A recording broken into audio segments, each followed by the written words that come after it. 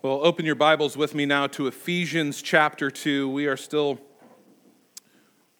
one more week on a break from our study of the book of Romans, as we have the last two Sundays been considering some passages related to the Christmas story, and always each year on either the last Sunday of the year or the first Sunday of the year, depending on how it works out, I preach a message on the topic of the church. And so that's what we're going to be considering together this morning, and it seems all the more relevant, all the more important a topic at the end of 2020, where there remain many churches closed across this nation of ours, even some in our own community, many who are still only meeting, in quotes, virtually, online and not in person, where there remain restrictions on gathering sizes, on where you can sit, how close you can sit to other people, on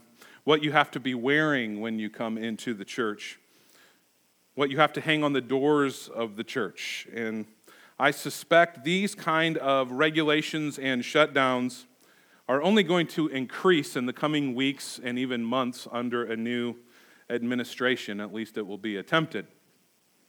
So now more than ever, it's important to remind ourselves what the Church of Jesus Christ really is, what it's really all about, why it is that we gather together and call ourselves a church.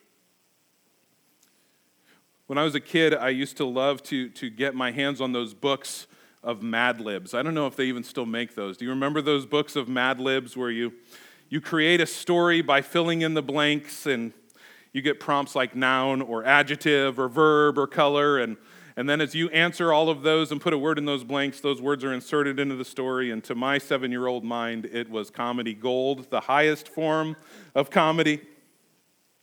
I want to read a Mad Lib to you this morning, written by a pastor, Kevin DeYoung. It describes the sentiment, he wrote this a number of years ago, describes the sentiment of many towards the church. The institutional church is so pejorative adjective. When I go to church, I feel completely negative emotion. The leadership is totally adjective you would use to describe Richard Nixon. And the people are noun that starts with un. The services are adjective you might use to describe going to the dentist. The music is adjective you would use to describe the singing on Barney. The whole congregation is, now choose among, passive, comatose, hypocritical, or Rush Limbaugh-style Republicans. The whole thing makes me, medical term.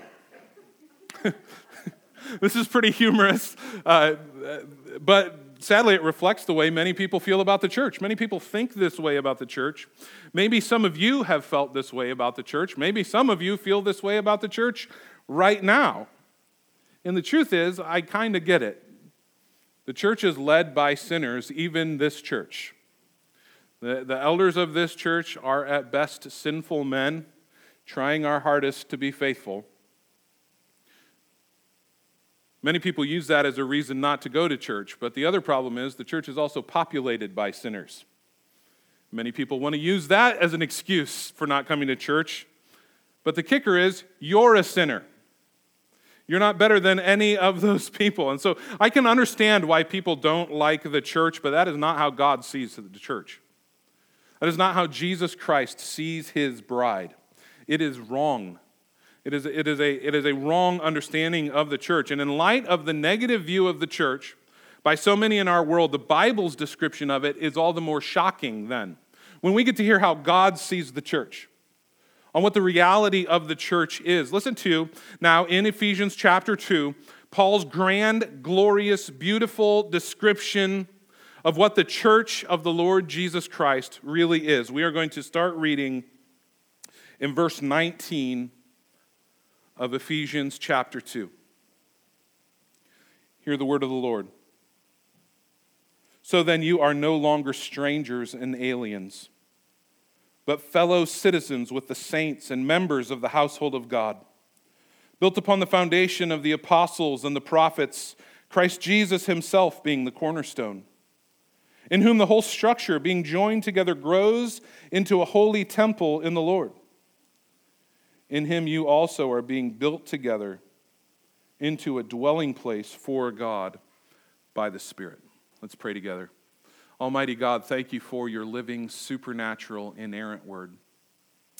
Thank you for this treasure, this precious gift that you have given to us, your people, that through it we can know our God, we can hear your voice.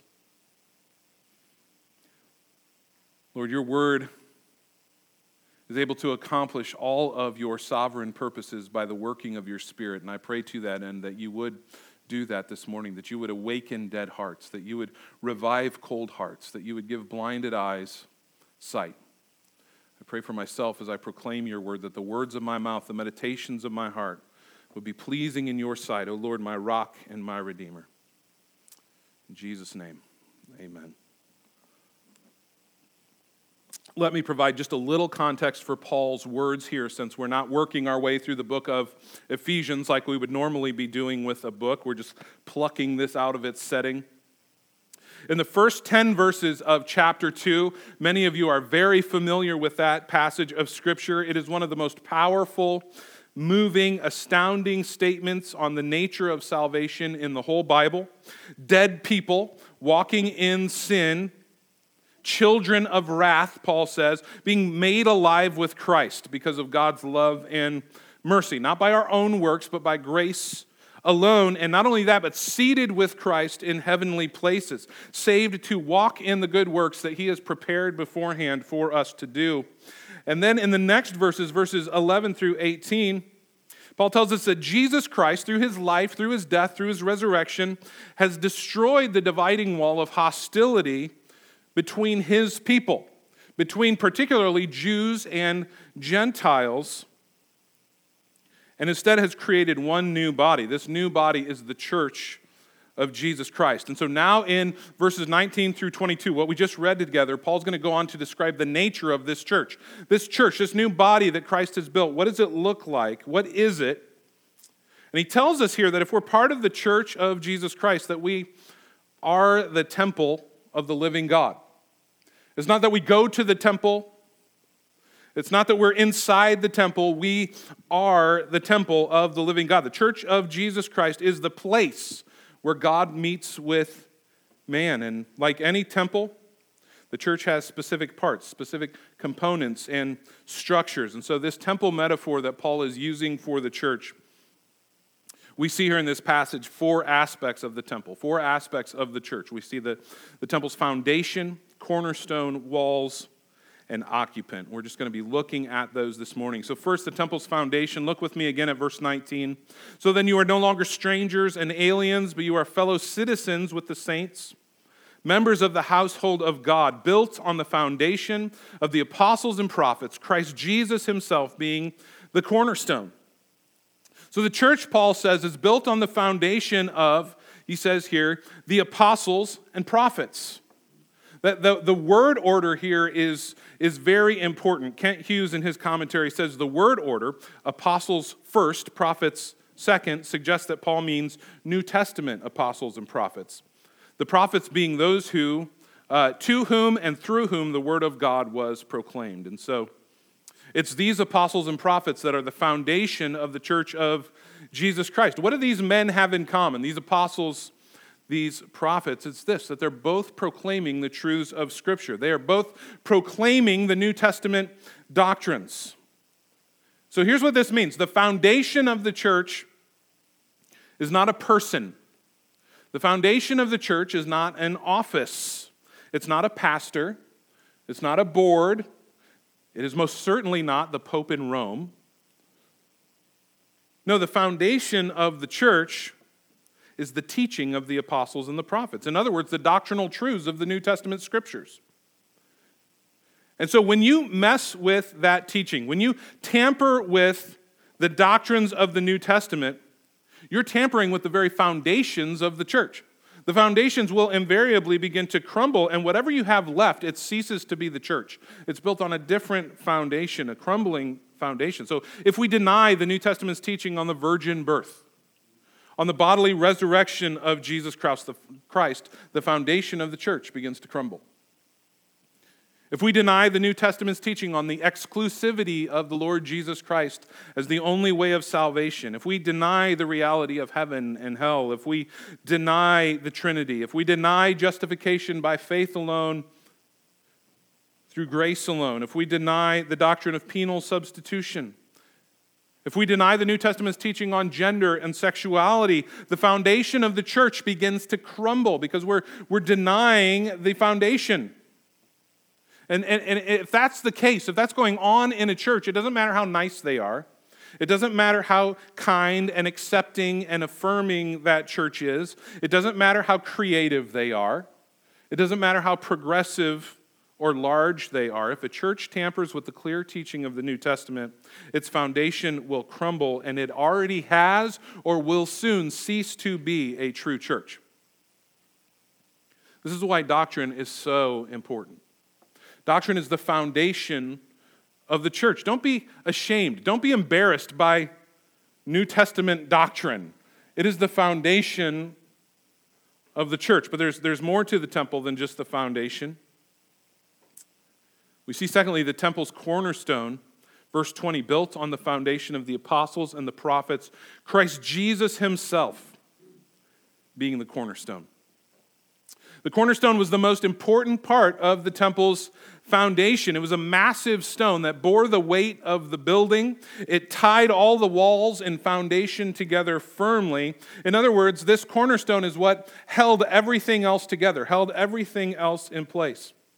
In the early 1990s, archaeologists discovered 5 enormous stones that helped form the foundation of the temple in Jerusalem. The largest stone measured 55 feet long, 11 feet high, and 14 feet wide, and is estimated to weigh 570 tons. They believe this to be the largest object that has ever been moved without the help of modern machinery. It was a massive stone. And this massive cornerstone supported the whole rest of the temple. The architectural integrity of the structure was dependent on that stone.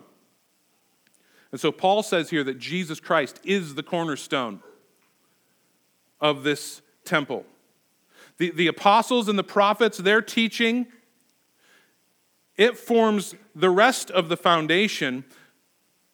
But Jesus Christ is the cornerstone. It all hinges on him, depends on him. He holds it all together. Practically speaking, then, Jesus Christ is the ultimate foundation of the church, and New Testament doctrine is built on the foundation of Jesus Christ himself. We often sing this. We often sing this in that beautiful old hymn that we regularly sing. The church's one foundation is Jesus Christ, her Lord. But if a structure's foundation is unstable, the results of that are devastating. Many of you that live in the Topeka area, you remember the incident that happened a number of years ago right in the middle of town, where a large building that sat on the corner began to collapse and eventually had to be torn down. They were doing some renovations of some kind, if I understand correctly, and they wanted to knock a wall out, but they knocked the wrong wall out. It was a support wall, a foundational wall, a load-bearing wall, and the structure became so unsound and began to collapse, it had to be condemned, and they tore the thing down, and we sat with a big open lot in the middle of town for a couple years, I think, at least as I remember it. It felt like a really long time. That's what happens. That's what happens when there's a bad foundation in place. Bad things always follow a bad foundation. So when the foundation of the church is not Jesus Christ and his word, bad things happen. Catastrophe soon follows. It is why we must remain, church, passionately focused on being a church that is gospel-centered. Gospel-centered became something of a buzzword. I generally try to avoid using it, but it's what we must be. Gospel-focused, built on the foundation of the gospel. We want the gospel of Jesus Christ to drive everything that we are doing. The church must be built. This church must be built on the foundation of the gospel, the sinless life, the substitutionary death, the glorious resurrection of the Lord Jesus Christ, and all of the implications that come from that as we read in the New Testament. Sadly, though, that's not the foundation that many churches are built upon. It's so easy to build on a different foundation. We see churches built on many other cornerstones. The cornerstone of a charismatic pastor. A person with the right kind of personality can build a large church based on that alone. And we often see what happens as a result several years down the road. They build on the cornerstone of a very specific doctrinal position. In other words, they hold a higher commitment to being Anabaptists, a higher commitment to being Reformed, a higher commitment to being Wesleyan than to the whole counsel of the Word of God. The cornerstone of spiritual gifts and experiences, or of a political cause, or of end times prophecy, or of racial reconciliation and social justice, or the cornerstone of being cool and creative and modern with great production value in your services. We could go on and on and on, listing the cornerstones that churches are being built upon, but building on any cornerstone other than the Lord Jesus Christ is deadly. Look at what happened to our former denomination. Many of you have been around long enough to remember that this was once Maple Grove Mennonite Church, not Maple Grove Church. Mennonites used to be known, I remember my dad saying when he was a boy, Mennonites were known as people of the book, meaning this book, the Bible. As one sociologist observed, the first generation taught the gospel. The second generation assumed the gospel so they could move on to other topics. The third generation lost the gospel and rejected it entirely. And now the entire denomination, at least Mennonite USA, is largely apostate. If I hear of a church that is a part of that association, my assumption is there's a decent chance their pastor is unconverted. It's not true of every church, but it's true largely of the denomination. Friends, may that never be true of us. May that never be true. God forbid that would be true of us. I want my grandkids and I want their grandkids to be gospel-centered, but that's not going to just happen. It doesn't just happen on its own. You don't just float downstream and get there. We must be intentional, even aggressive in our commitment to building only on the true foundation of Christ and His Word. We have to proclaim the gospel. We have to love the gospel. We have to pray that God would help us to keep the gospel as the cornerstone of the church. So here's a good diagnostic question for us. How do we know if that's going on with us? Are we more excited about the gospel than we are our own preferences and traditions? Are we more energized by the gospel than we are the things we're tempted to grumble and complain and fight about? What is it that energizes us? What is it that excites us? It better be the gospel. D.A. Carson, a longtime Bible teacher and preacher, he said this: if I've learned anything in 35 or 40 years of teaching, it's that students don't learn everything I teach them. I can tell you in just a handful of years of teaching college classes, they don't learn most of what you teach them. And all the parents said, it's true with our kids too. Here's what he said: what they learn is what I'm excited about. The kinds of things I emphasize again and again and again and again, and that had better be the gospel. We don't ever move on. We don't ever get beyond the gospel. You and I can never plumb the depths of the life and death and resurrection and ascension and coming return of the Lord Jesus Christ, our King, our God, our Savior. We never get past that onto a new thing. If that sounds boring to you, you don't know Him. Heaven is not going to be terribly enjoyable for you. There's more to the temple than a cornerstone and foundation, though. This brings us to the third component, the temple's walls. Again in verse 19, so then you are no longer strangers and aliens. You are fellow citizens with the saints and members of the household of God, built on the foundation of the apostles and prophets, Christ Jesus Himself being the cornerstone, in whom the whole structure being joined together grows into a holy temple in the Lord.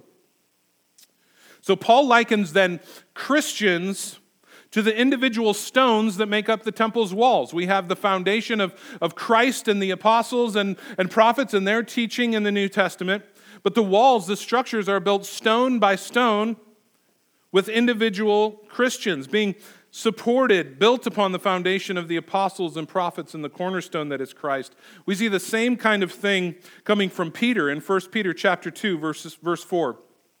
As you come to him, a living stone rejected by men, but in the sight of God, chosen and precious, you yourselves, like living stones, are being built up as a spiritual house, to be a holy priesthood, to offer spiritual sacrifices acceptable to God through Jesus Christ. The walls of the New Covenant temple are composed of stones, each stone representing a Christian. This is a powerful picture that we see coming from Paul here in Ephesians, from Peter as well. A powerful picture of the inescapably corporate nature of Christianity. There are many people in this world who say, it's just me and Jesus, and that's all I need. I don't need the church. I'm part of the invisible church. I don't need the local church. It's just me and Jesus. Friends, that does not work with the biblical imagery of what a Christian is. If Christianity was just you and Jesus, there would be no church. There would be no temple. There would be no walls. It would just be a bunch of rocks scattered out on the ground. What a beautiful image that would be from the apostles to give to us. And you're a rock lying on the ground, not touching any other rocks, lest they impose upon you their understanding of how things work. It's a very American picture. Some of us are like, that sounds great. I want no one to tell me anything ever. That is not how Christ is building his church. Each stone depends upon not just the cornerstone, but it also depends on the other stones around it. Without the other stones, you have no walls. Without the walls, there's no church. There's no temple. We've seen this in the book of Romans, haven't we? How God has broken us free from, this little pebble, free from this concrete slab of all of sinful humanity who are just bound together in sin, in Adam, unable to break free. And that Christ breaks us free individually, one by one, and cements us into himself. We are now in Christ, cemented together with his new people. Those who belong to Christ. We've seen how becoming a Christian automatically means we come into relationship, not just with God, but with others. God cements you in Christ. God cements you to other believers. I love what Charles Spurgeon says, this greatest preacher of the 19th century, one of the greatest preachers who's ever lived. Preaching on this passage that we're looking at this morning, he has an imaginary conversation with a person. He says, I know there are some who will say, well, I have given myself to the Lord, but I do not intend to give myself to any church. Now, why not? Well, because I can be a Christian without it. Are you quite clear about that? You can be as good a Christian by disobedience to your Lord's commands as by being obedient? There's a brick. What's it made for? To help build a house. It is of no use for that brick to tell you that it is just as good of a brick while it is kicking about on the ground as it would be in the house. It's a good-for-nothing brick. So you, Rolling Stone Christians, I do not believe that you are answering your purpose. You're living contrary to the life with which Christ would have you live, and you are much to blame for the injury that you do. End quote. You can't even be mad at him about that, because he's been dead for like 200 years. You weren't designed to live the Christian life on your own. When God saved you, he saved you to be a brick in the temple of the living God, to be a functioning part of the church of the Lord Jesus Christ. And how does that work itself out? Not in some invisible, disconnected church. No, it's in the local church, in the visible local church. This implies that you need to be engaged meaningfully. Not just attending services faithfully, although that's essential. How could we ever be engaged meaningfully if we're not attending faithfully? But serving, walking in relationship with the saints. To make this really practical and specific as I can, if you are not a member of a local church, you are a brick that is just laying off to the side of the temple. You are not fulfilling the purposes that God created you for. You're just existing. So what do we do about that? The answer is really simple. You join a church. You join a faithful church built on the foundation of Christ and the apostles. Join a church for your own good. Join a church for the good of others. The church needs you. You were created, actually, to fill a hole in the church. Join a church for the glory of God. Join a church that the temple may be built up. This is an inescapable application of the words that we see here from Paul of the nature of the church. There's no such thing as a Lone Ranger Christian. I think the old saying is, Lone Rangers are dead rangers. Finally, then, the temple's occupant. Look at verse 21. In whom the whole structure, being joined together, grows into a holy temple in the Lord. In him you also are being built together into a dwelling place for God by the Spirit. Consider what an amazing statement this is. The church of Jesus Christ is indwelled by the very presence of God. Now, in one sense, the Bible is the history of God dwelling among his people. And of course, we believe that God is omnipresent. He's everywhere all the time. And so we might even hear a statement like this, and it's an indictment of us, by the way, in our cold hearts. We hear a statement about being built together to be a dwelling place for God by the Spirit, and we go, well, God's everywhere all the time, so not really that impressive. I get that on my own. Friends, if that's your response, it is an indictment. It is a finger pointing in your face. Of course, we believe that God is omnipresent. He is everywhere all the time, but he manifests his presence in a particular way in certain places throughout redemptive history. And wouldn't you love to know what those places are? Do you ever read these accounts, especially in the Old Testament, and even in the New Testament, where God manifests his presence in a particular way, and you kind of get goosebumps when you're reading it, and you go, oh, to have been there. Oh, to have seen that. God manifests his presence as he led his people out of Egypt with a massive pillar of fire by night and a giant cloud during the day.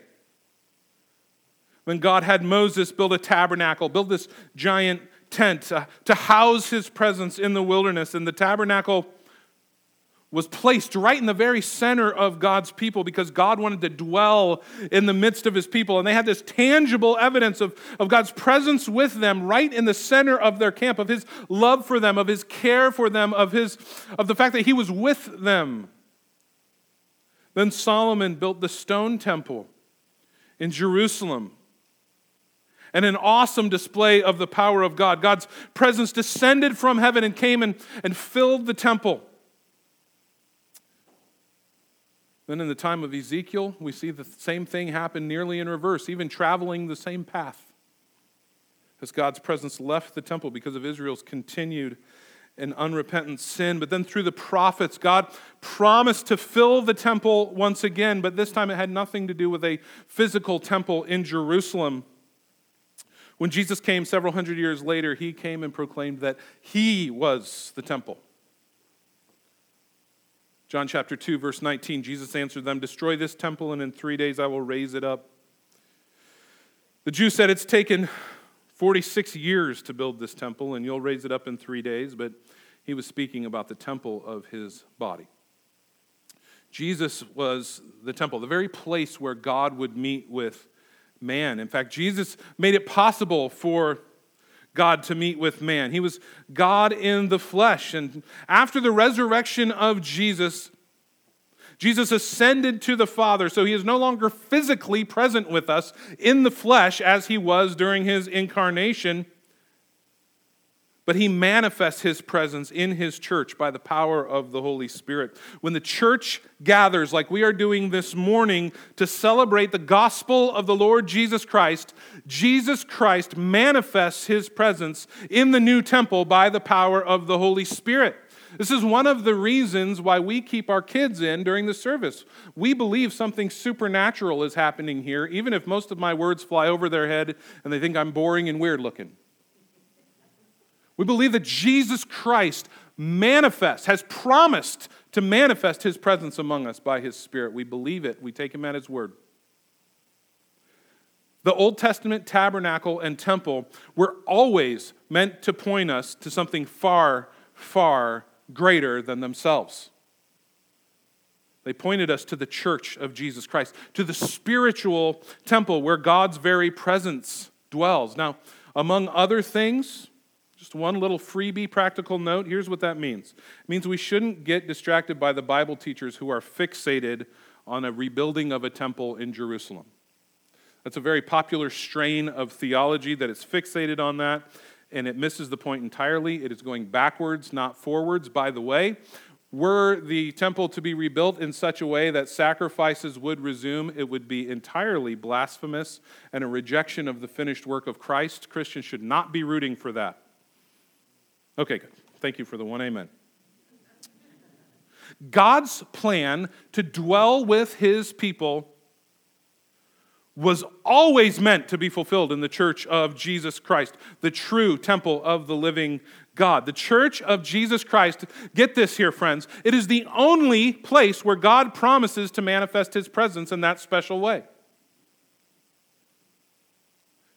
While it's true that God does manifest his presence in a special way in all kinds of different locations, while it's true that God indwells individuals, something unique, something supernatural happens when the saints gather together corporately. God manifesting his presence. How does God manifest his presence the way that we saw with the temple, where there's a building we can look at, where we saw with the tabernacle, where there's a giant tent right in the middle of the camp? Well, it's through the means of grace that he has given us. It's through the ordinances he has commanded us in the church. Jesus Christ has told the church what it ought to do when it gathers corporately. He manifests his presence through the preached word. He manifests his presence through the singing. He manifests his presence through our prayers and fellowship and through the Lord's Supper. Friends, we should put a major emphasis on corporate worship. One of the things that I prayed for during this whole time of COVID, where churches weren't meeting for a time, where some churches still aren't meeting, and in some states there are mandates trying to bar churches from meeting. I mentioned at our Christmas Eve service a pastor in Canada who was just served with legal notice that he will have $100,000 in fines for having had a church service and up to a year in prison, still awaiting what will happen there. One of my prayers was that it would cause us to value corporate worship again. We wouldn't be so cavalier about it. I'll go or I won't. Had a long night last night. Have a big lunch today. Got an opportunity to do this or do that, and that opportunity seems to come up like a lot. My prayer has been that we would value corporate worship, coming together on the Lord's Day with the saints. When we do that, here's what we are promised. We are coming into the presence of Almighty God. How could we take that lightly? The Church of Jesus Christ is not a social club. It is not a place to come and get a pep talk. It is not a place to come out and hang with our friends, although what a joy it is to come into church and I get to stand up here and look at all your faces. You all get that. And I just get to think as I'm preaching how I love these people. Oh, it's a real gift. Well, that's not what the church is all about. It's certainly not a place to come and demand that all of our preferences are met. Well, I want us to do things this way and sing these kind of songs and do this kind of thing and not do this other thing here. No. The Church of Jesus Christ is the temple of the living God. It is the one place on earth where God promises to manifest his very presence. So there we have it. You read your Bible, You get goosebumps when you see the manifest presence of God. There is one place on earth that he has promised to do it. It's his church. It's when his people gather together corporately to worship him. Christians, if that's true, and it is, shouldn't we build our lives around the church?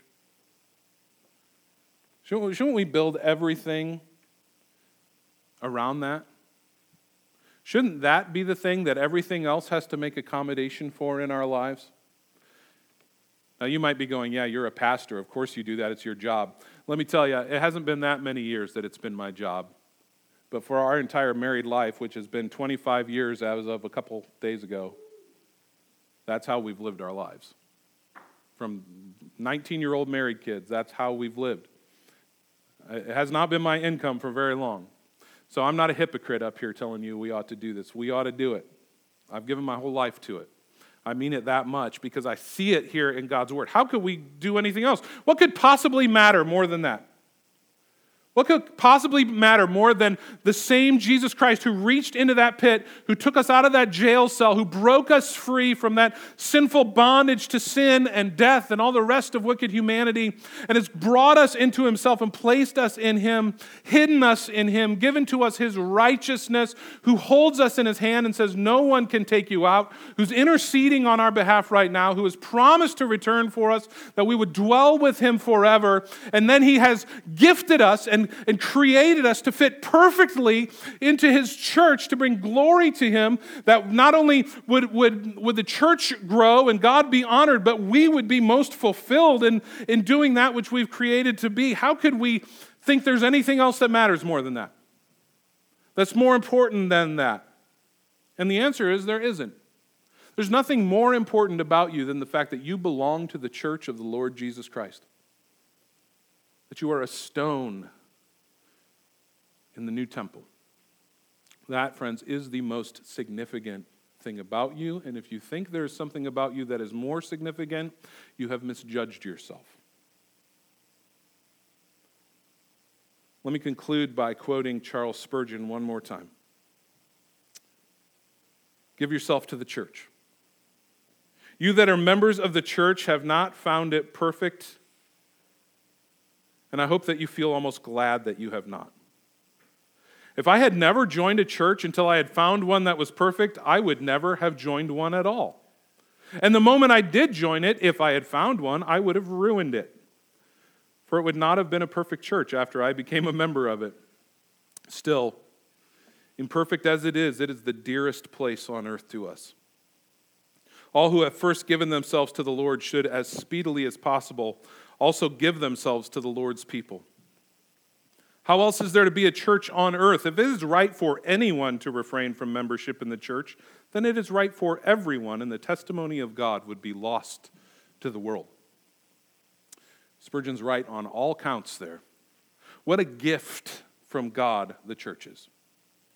What a glorious thing. In these days where we hear the world trashing the church, pointing out the hypocrisy that we have seen in many churches and many Christians, we remind ourselves that we too are sinners and hypocrites who have been saved by the grace of God, and not just saved,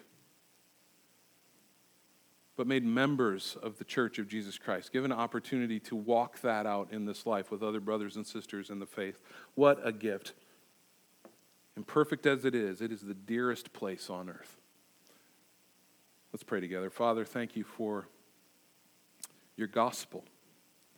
Thank you for your saving grace, Lord, that tells us that we sinners have a way to be reconciled to a holy God who cannot tolerate sin, whose righteousness demands that sin be dealt with and punished. Thank you for Christ, who took our place, fulfilling the law in all the ways where we have failed, who gave his life as a ransom for many on the cross, where for all of his people for all time our unrighteousness, our guilt was dealt with in him,